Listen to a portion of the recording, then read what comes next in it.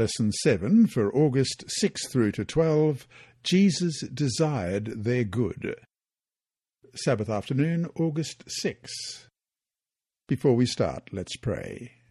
Our Heavenly Father, we thank you that we have a role model in Jesus, but we also have a Saviour.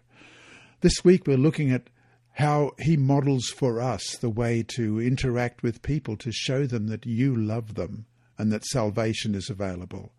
We pray that as we open your word, that it may jump out at us, that we may see what we need for our own personal and our own church life. We pray in Jesus' dear name. Amen. Our memory text this week is Matthew chapter 23 and verse 37. O Jerusalem, Jerusalem, thou that killest the prophets and stonest them which are sent unto thee, how often would I have gathered thy children together, even as a hen gathereth her chickens under her wings, and you would not. Let's read that again, Matthew 23:37. O Jerusalem, Jerusalem, thou that killest the prophets and stonest them which are sent unto thee, how often would I have gathered thy children together, even as a hen gathereth her chickens under her wings, and you would not. On Sabbath morning, during Sabbath school and worship service, skateboarders can often be seen rolling past the main doors of a local Seventh-day Adventist church. Why?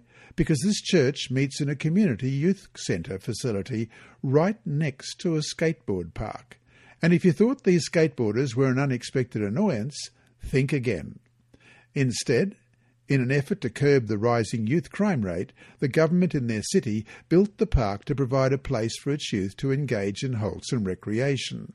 When the youth centre and skateboard park were finished, the government wanted a church congregation to hold its worship services in the community youth centre facility.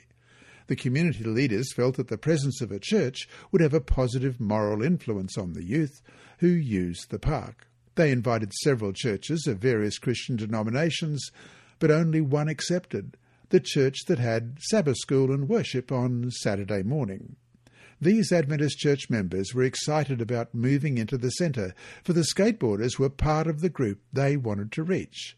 The local church's definition of church is a community that does not exist for itself.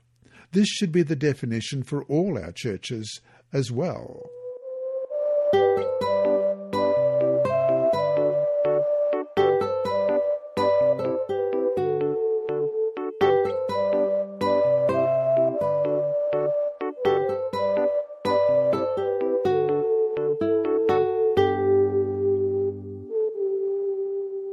Sunday, August 7, Jonah in Nineveh.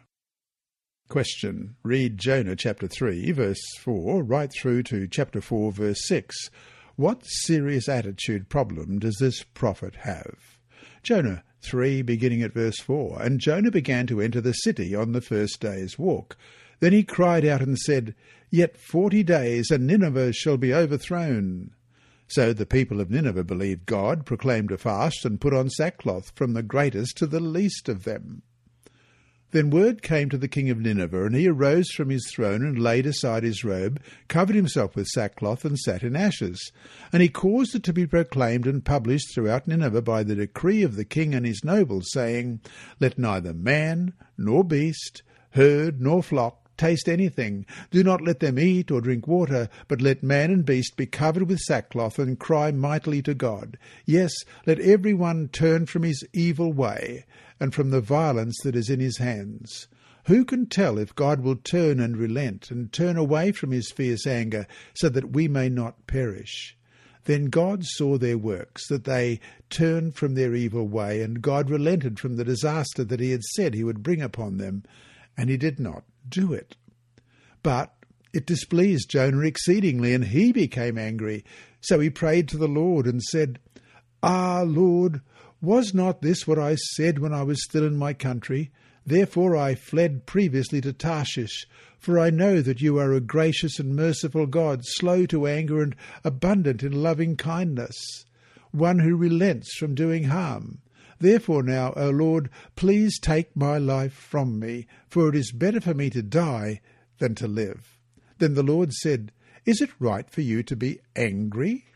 So Jonah went up out of the city and sat on the east side of the city. There he made himself a shelter and sat under it in the shade, till he might see what would become of the city. And the Lord God prepared a plant and made it come up over Jonah, that it might be shade for his head to deliver him from his misery. So Jonah was very grateful for the plant. In Jonah chapter 4, the prophet Jonah sits down east of the great city of Nineveh. He is delivered the message of doom that God has entrusted to him. He reflects on his journey, his reluctance to come to Nineveh, his runaway tactics, God's insistence in getting Jonah back on mission, the 3-day episode in the fish, and the long journey inland from the coast. And for what? For God to turn around and show his grace on these despicable people. The people repented, but Jonah now feels betrayed. He feels dishonoured and used. His hope had been that the destruction of this heathen city of 120,000 inhabitants would show God's preference for his chosen people and vindicate Jonah's hatred for the Ninevites. Question. Read Luke chapter 19, verses 38 to 42. What is happening here, and what is Jesus' attitude toward the city of Jerusalem?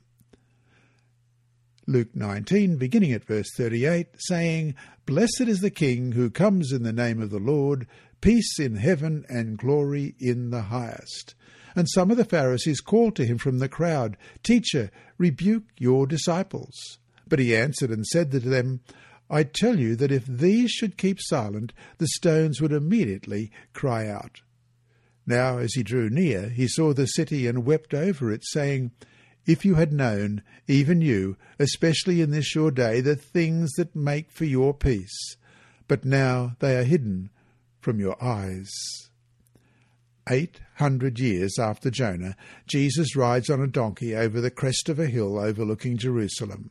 Shouts of praise to the King who comes in the name of the Lord are heard, along with echoes of hope declaring peace in heaven and glory in the highest, as recorded in Luke 19:38.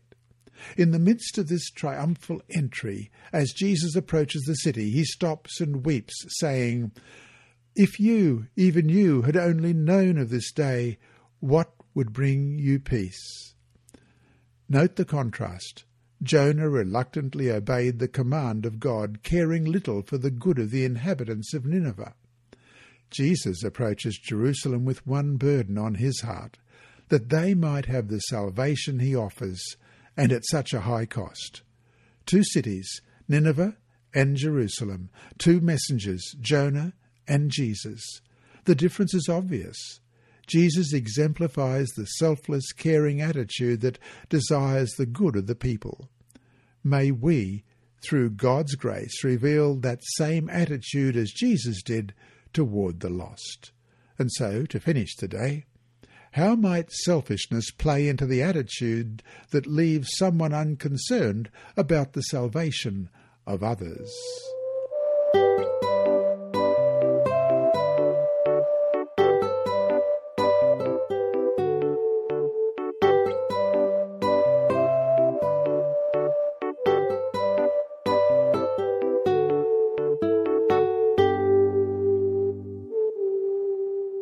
Monday, August 8. The Anyway Principle. A leper approaches Jesus and begs for healing. Conventional wisdom says that this man should be isolated. Jesus, the clean one, touches him and heals him anyway. Matthew 8, verses 1 to 4 describes it. When he had come down from the mountain, great multitudes followed him, and behold, a leper came and worshipped him, saying, "Lord, if you are willing, you can make me clean." Then Jesus put out his hand and touched him, saying, "I am willing, be cleansed." Immediately his leprosy was cleansed. And Jesus said to him, "See that you tell no one, but go your way, show yourself to the priest, and offer the gift that Moses commanded as a testimony to them." Peter denies Jesus 3 times during his trial, as recorded in John chapter 18. After the resurrection, having searched Peter's heart, Jesus reinstates him into his service anyway in John chapter 21. God's church in Corinth is unappreciative of Paul's authority and influence. Paul serves them anyway, as we read in 2 Corinthians 12:14 and 15. Now for the third time I am ready to come to you, and I will not be burdensome to you, for I do not seek yours, but you. For the children ought not to lay up for the parents, but the parents for the children. And I will very gladly spend and be spent for your souls, though the more abundantly I love you, the less I am loved. This principle of anyway, or in spite of, is essential for revealing the character of the one who desired their good. As Ellen White writes in The Desire of Ages, page 640, millions upon millions of human souls, ready to perish, bound in chains of ignorance and sin, have never so much as heard of Christ's love for them. Were our condition and theirs to be reversed, what would we desire them to do for us? All this, so far as lies in our power, we are under the most solemn obligation to do for them. Christ's rule of life, by which every one of us must stand or fall in the judgment, is, whatsoever ye would that men should do to you, do ye even so to them. Matthew 7:12. End of quote. The Golden Rule is foundation to a mindset of ministry that thinks first of what is good for the ones we are serving instead of what benefits us. Question. Read Matthew chapter 5, verses 43 to 45, Luke 6:27 and 35, and Luke 23, verse 34. What crucial point here has Jesus revealed to us in regard to our attitude toward a certain class of people? Well, first of all, Matthew chapter 5, verses 43 to 47. You have heard that it was said, you shall love your neighbour and hate your enemy. But I say to you, love your enemies, bless those who curse you, do good to those who hate you, and pray for those who spitefully use you and persecute you, that you may be sons of your Father in heaven. For he makes his sun rise on the evil and on the good, and sends rain on the just and on the unjust. For if you love those who love you, what reward have you? Do not even the tax collectors do the same? And if you greet your brethren only, what do you do more than others? Do not even the tax collectors do so? And Luke chapter 6, verses 27 and 35. But I say to you who hear, love your enemies, do good to those who hate you. And verse 35, but love your enemies, do good and lend, hoping for nothing in return. And your reward will be great, and you will be sons of the Most High, for he is kind to the unthankful and unholy. And Luke chapter 23 and verse 34. Then Jesus said, Father, forgive them, for they do not know what they do. And they divided his garments and cast lots. Jesus is calling us to show love and be kind to people in spite of the fact that they hate you or are your enemies. Notice too that Jesus links these acts and attitude with the character of God himself in Luke 6:35. But love your enemies, do good to them, and lend to them without expecting to get anything back. Then your reward will be great, and you will be children of the Most High, because he is kind to the ungrateful and wicked. And so, to finish today, how do we understand the idea that God is kind to the ungrateful and wicked? How does this answer, for example, the question, why do the wicked sometimes prosper? How does Romans chapter 2 and verse 4 play into the picture as well? And Romans chapter 2 and verse 4 reads, Then Jesus said, Father, forgive them, for they do not know what they do. And they divided his garments and cast lots.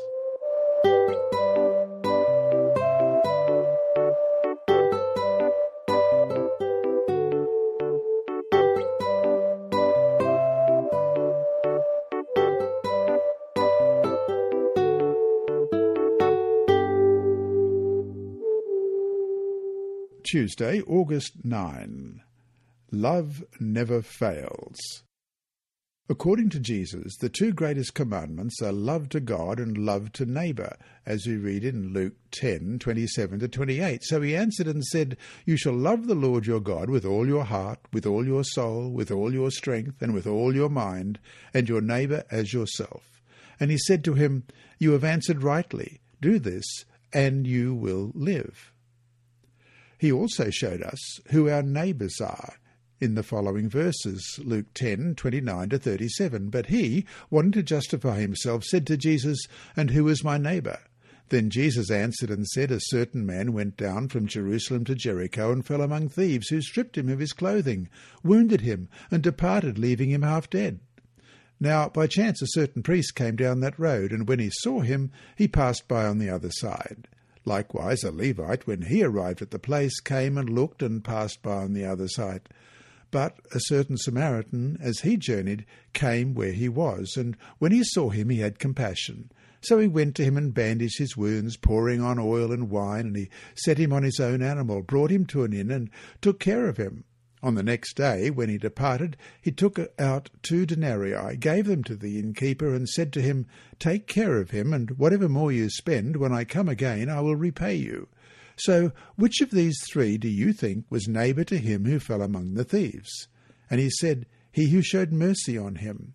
Then Jesus said to him, "Go and do likewise." No question, too, that Jesus' life from beginning to end was an expression of the pure love of God, who himself is love, as expressed in 1 John 4:16. And we have known and believed the love that God has for us. God is love, and he who abides in love abides in God, and God in him. Thus, if we are to reflect the character of God, if we're to help reveal to others the reality of God and what he is like, we are to love. Think about it another way. One of the greatest excuses that people have used to reject Jesus and Christianity as a whole has been professed Christians themselves. Question: what are some examples you can find in history, or even today, of how Christians, or at least people bearing the name Christian, have done some terrible deeds, sometimes even in the name of Jesus? Does not even the book of Daniel warn us about that? Well, let's have a look. Daniel 7, verses 24 and 25. "The 10 horns are 10 kings who shall arise from this kingdom, and another shall rise after them. He shall be different from the first ones, and shall subdue 3 kings. He shall speak pompous words against the Most High, shall persecute the saints of the Most High, and shall intend to change times and law. Then the saints shall be given into his hand for a time, and times, and half a time." And Romans chapter 2:24, "For the name of God is blasphemed among the Gentiles because of you, as it is written." It's no wonder that many people through the ages and even today have been turned off by Christianity as a whole. Thus the imperative to reveal Christ to others through our own lives should be stronger than ever.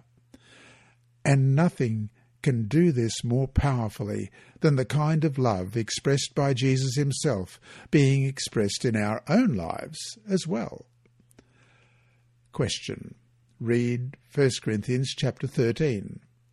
What does Paul say love is? What does he say love isn't?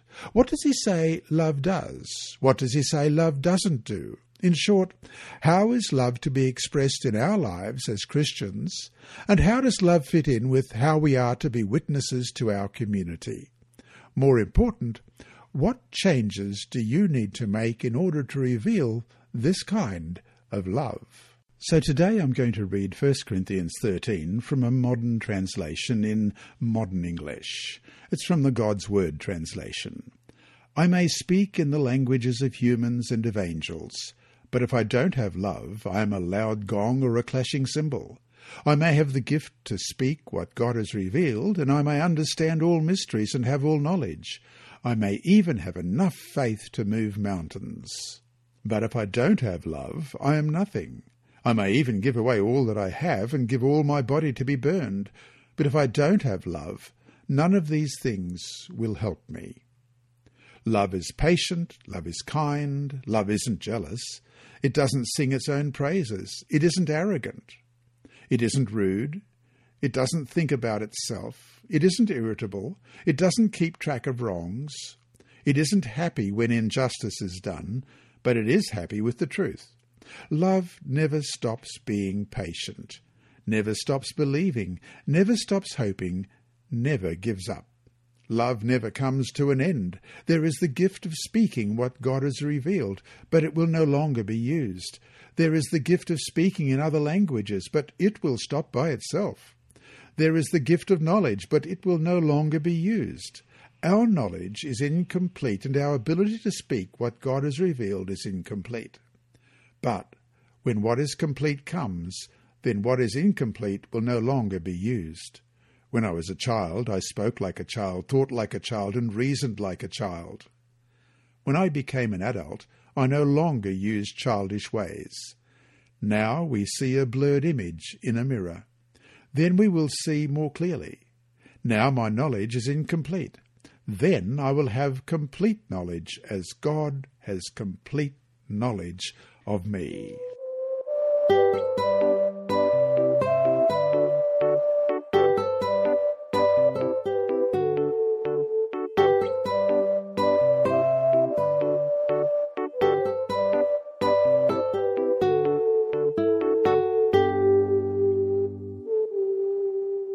Wednesday, August 10, the second touch.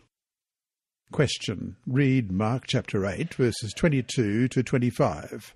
What spiritual lesson can we learn from the fact that Jesus' first healing touch didn't fully heal the blind man?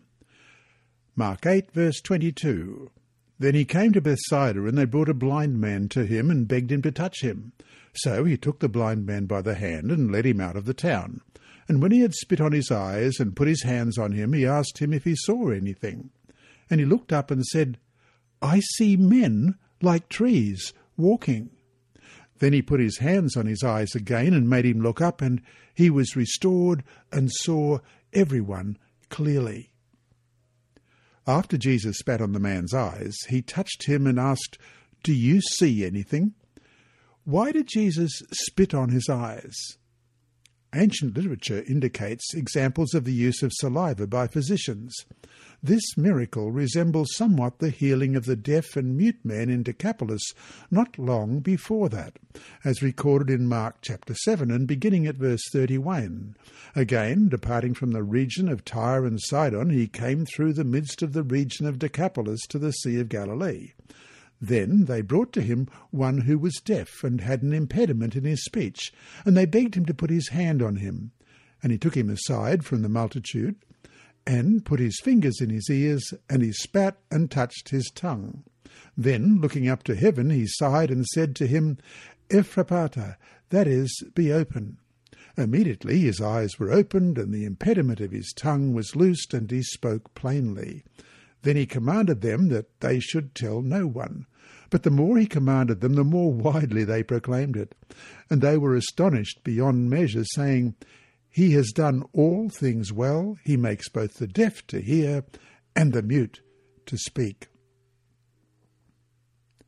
However, unlike all his other healing miracles, the cure for the blind man was performed in 2 stages. Question. Reread Mark 8, verses 23 and 24. So he took the blind man by the hand and led him out of the town. And when he had spit on his eyes and put his hands on him, he asked him if he saw anything.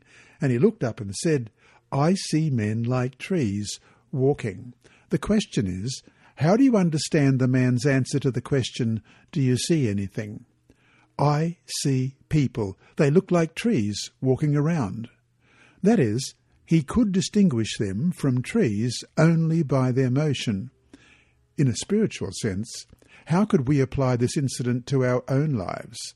It might be that after Jesus gives us spiritual sight, we are not totally restored. We might see people as trees, as objects.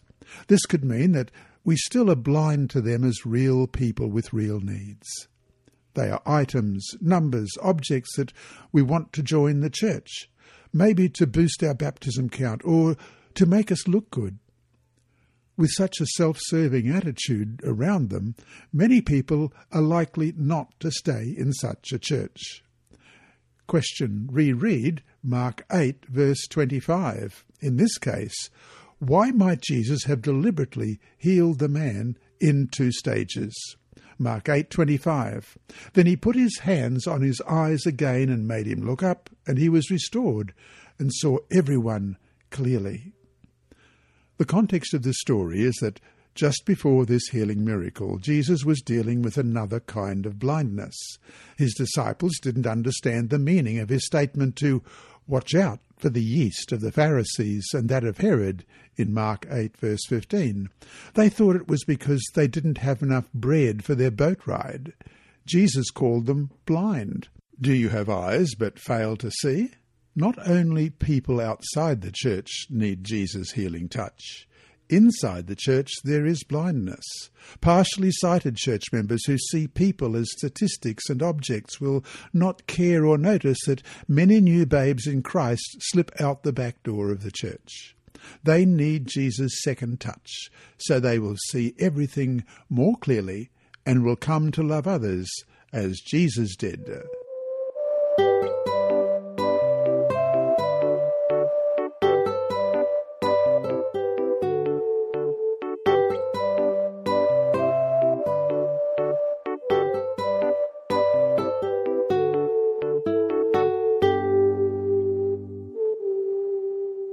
Thursday, August 11, the other-centred church.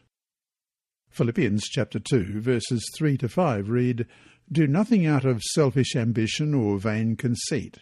Rather, in humility, value others above yourselves, not looking to your own interests, but each of you to the interests of the others. In your relationships with one another, have the same mindset as Christ Jesus." Question: in what ways should the principles expressed here rule our lives and impact how we relate, not just to church members, but to our community? When he was on earth, Jesus wasn't thinking about himself. His agenda was about desiring the good of others. Much of his ministry consisted of responding to interruptions, such as when Jairus interrupted him with a request to rush to his house to heal his dying daughter. This interruption then was interrupted by a woman who had been bleeding for 12 years. Let's look at that in Mark chapter 5, verses 21 to 43. Now when Jesus had crossed over again by boat to the other side, a great multitude gathered to him. And he was by the sea, and behold, one of the rulers of the synagogue came, Jairus by name. And when he saw him, he fell at his feet and begged him earnestly, saying, "My little daughter lies at the point of death. Come and lay your hands on her, that she may be healed, and she will live."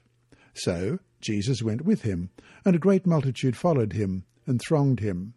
Now a certain woman had a flow of blood for 12 years, and had suffered many things from many physicians. She had spent all that she had, and was no better, but rather grew worse.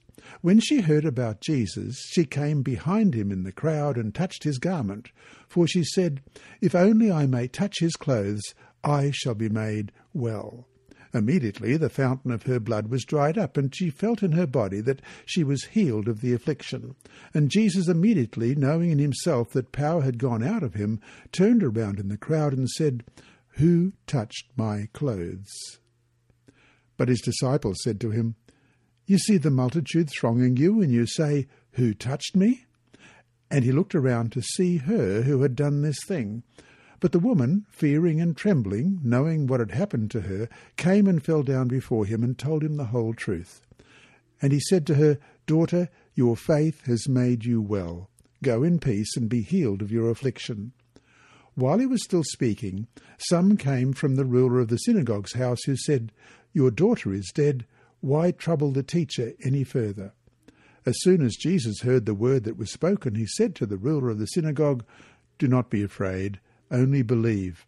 And he permitted no one to follow him except Peter, James, and John the brother of James.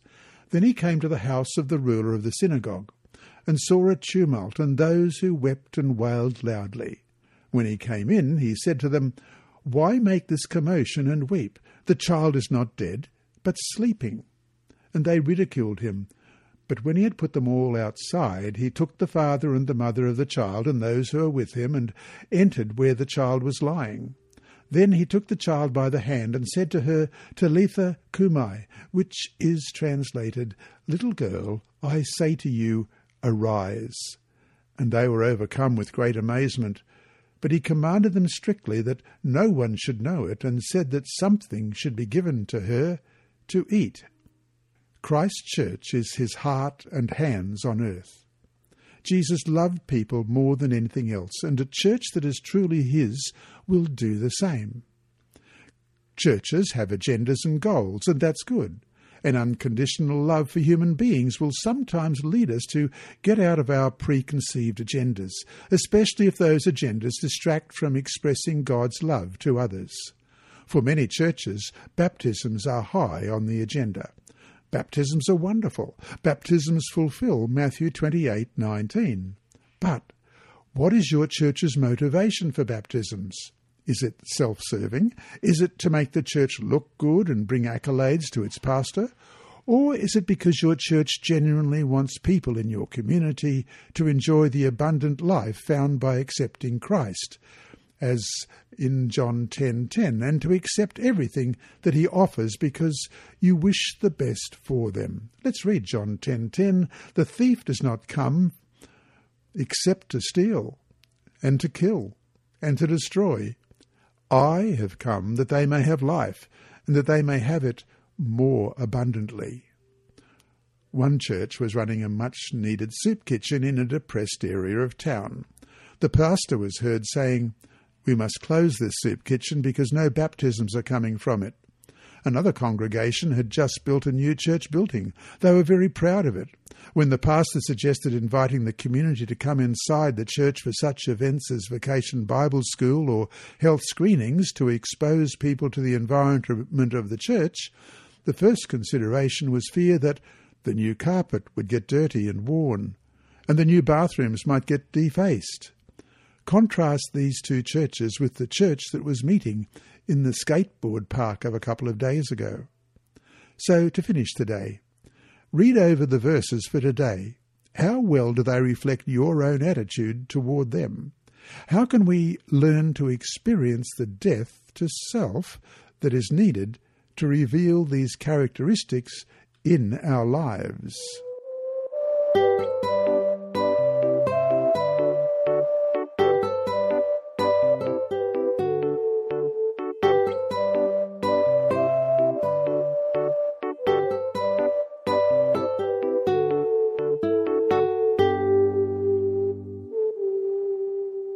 Friday, August 12. Ellen White writes in My Life Today, page 186, "In order to reach all classes, we must meet them where they are, for they will seldom seek us at their own accord. Not alone from the pulpit are the hearts of men and women touched by divine truth. Christ awakened their interest by going among them as one who desired their good. He sought them at their daily avocations and manifested an unfeigned interest in their temporal affairs." End of quote. How true that many people today, for various reasons, will seldom seek us of their own accord. Just as Jesus came down and reached us where we are, we need to do the same for others. On one level, this shouldn't be so hard. There are so many people out there with so many needs. The world is a hurt and broken place with hurt and broken people who in some cases simply crave someone to listen to them, someone to talk to, someone who cares. And of course, as a church body, we should be able to give them to some degree the physical help that they need. We need to be careful not to be guilty of what James warned about, having faith but not the deeds to reveal it. How interesting, too, that he expressed that warning not in the context of diet or dress or personal behaviour, but in the context of helping the needy. Anyone can say that they have faith. How we respond to our neighbour is the true measure of our faith. And that brings us to the discussion questions for this week. 1. Read James chapter 2, verses 14 to 17. How can you help your church make sure that it is not guilty of doing what James warns about here? James 2, beginning at verse 14. What does it profit, my brethren, if someone says he has faith, but does not have works? Can faith save him? If a brother or sister is naked and destitute of daily food, and one of you says to them, Depart in peace, be warmed and filled, but you do not give them the things which are needed for the body, what does it profit? Thus also faith by itself, if it does not have works, is dead. 2. Think about some people in the Bible who demonstrated unselfish and caring service. For example, in Joppa there was a disciple named Tabitha. In Greek, her name is Dorcas.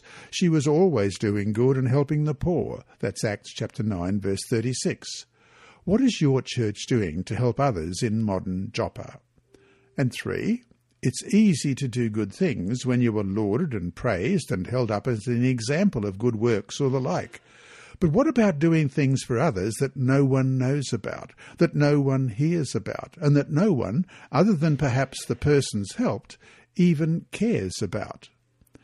And finally, question 4. Someone asked a Christian, "What is the purpose of your life?" He responded, "To give and ask nothing in return." How well does this answer encapsulate what our attitude as Christians should be?